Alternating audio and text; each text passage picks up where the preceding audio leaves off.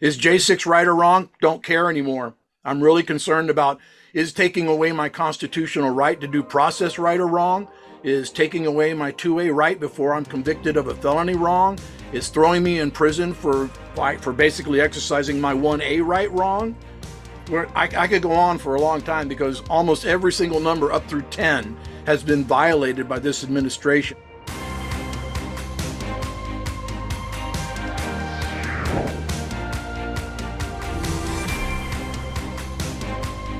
Welcome, everybody, to Conversations That Matter. I'm your host, Alex Newman. We have a very special guest today. His name is Tim Rivers.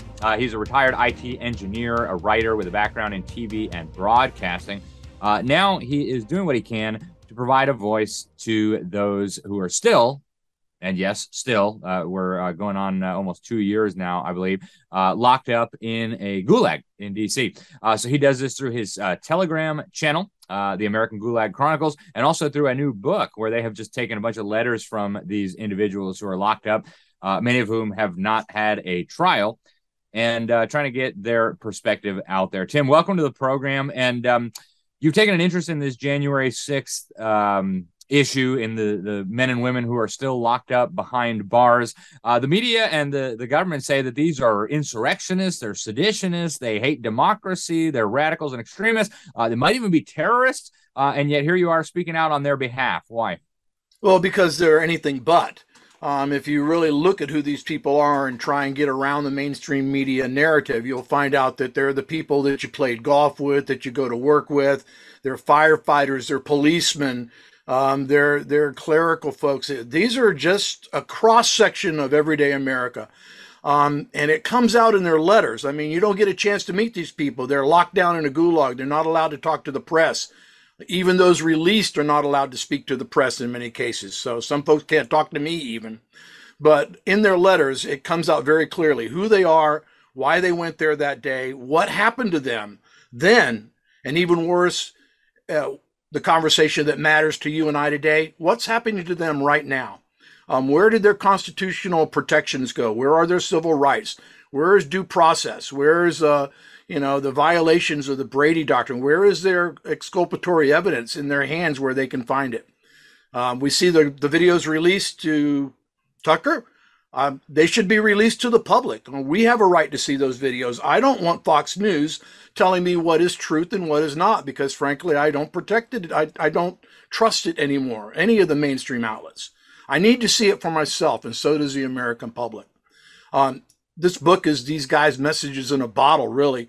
Before these videos came out, this book will tell you exactly what happened and what they've been going through. And then when you see these videos and you see them correlate with what these men and women have been saying to you, it'll click. And then what do we do? That's the big question, right? That's the next conversation that matters. What do we do now that we know the facade, now that we understand the narrative was false and that it may have all been a setup and many, many people were involved? Now what do we do? How do we restore these Americans to their proper place in our society? Well, let's start at the beginning before we go to break, Tim. How do you see what happened on January 6th? I mean, what was it that happened there? What should be done, or should anything be done about what happened there? There's still so much fog around what happened. And of course, it's good that they're starting to release the tapes. But as you pointed out, that's only going to Fox. And for good reasons, a lot of people don't trust Fox. But what really happened on January 6th that kicked all of this off? I think it's pretty evident, to tell you the truth. Most people went there exactly why I've gone to so many rallies and gone to Save America rallies and Reawakening rallies, is because people wanted to hear good news about their country. They went there to listen to Donald Trump. They went there to listen to a whole host of people. And by the way, those people were often attacked in public when they spoke before. So there were patriots there to protect them that day. So when they spoke, they would not be attacked and basically injured by Antifa or BLM. And those were the only people who were there with any intent other than to listen to patriotic messages that day. When you see the videos that are coming out, you will see that the problems began with violence inflicted by the Metro Police Department. It all starts right there. And now that the films are coming out, it's so evident and clear. All right, folks, we're going to go to break. When we get back, we're going to talk about what is happening to these people who are still locked up as a result of what happened on January 6th. Stay tuned. imprisonment, forced labor, permanent separation from my family, perhaps death. I knew what could happen to people who were caught trying to defect, but the watchtowers stood yards away. The possibility of a new life in a different world, one without tyranny, was within sight. The West. I thought of the rewards no longer crushed under the boot of communism. I would work and make money, no longer restrained by the chains of collectivism.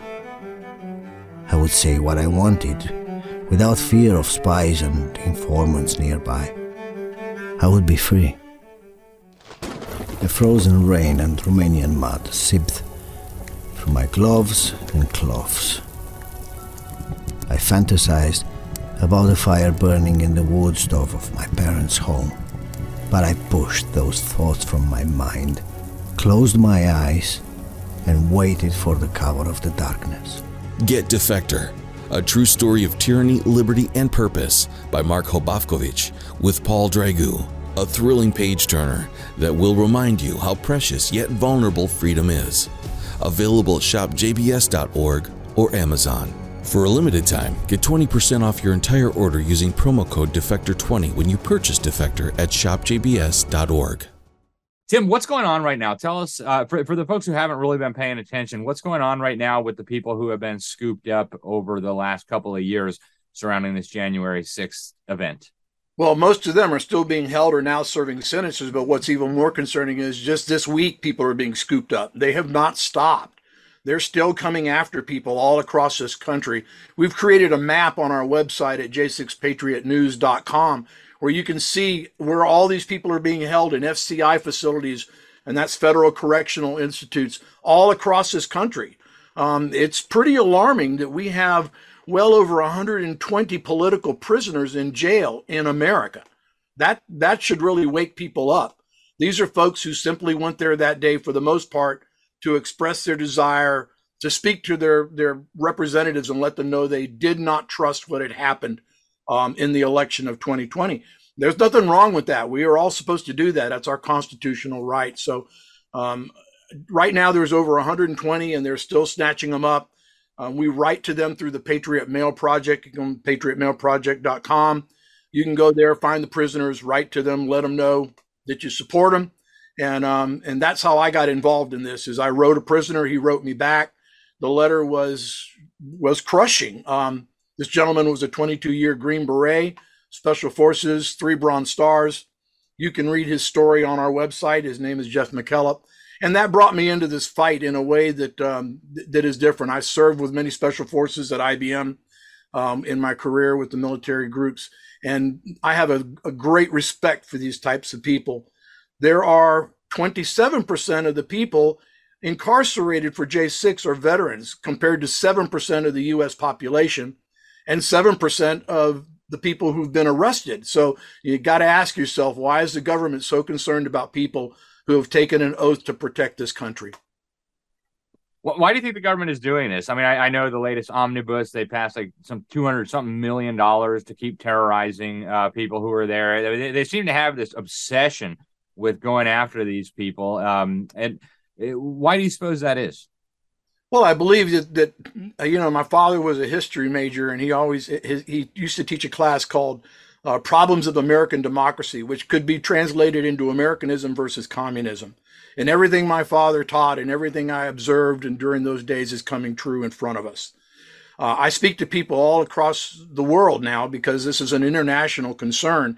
And I hear the same thing coming back as, oh my God, if America falls, we are all done. It's over for democracy, for freedom, for liberty in this world.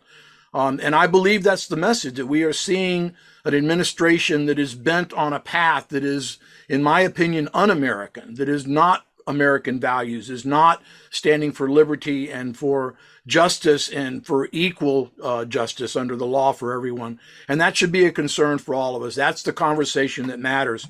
Is J6 right or wrong? Don't care anymore. I'm really concerned about, is taking away my constitutional right to due process right or wrong? is taking away my 2A right before I'm convicted of a felony wrong, is throwing me in prison for basically exercising my 1A right wrong.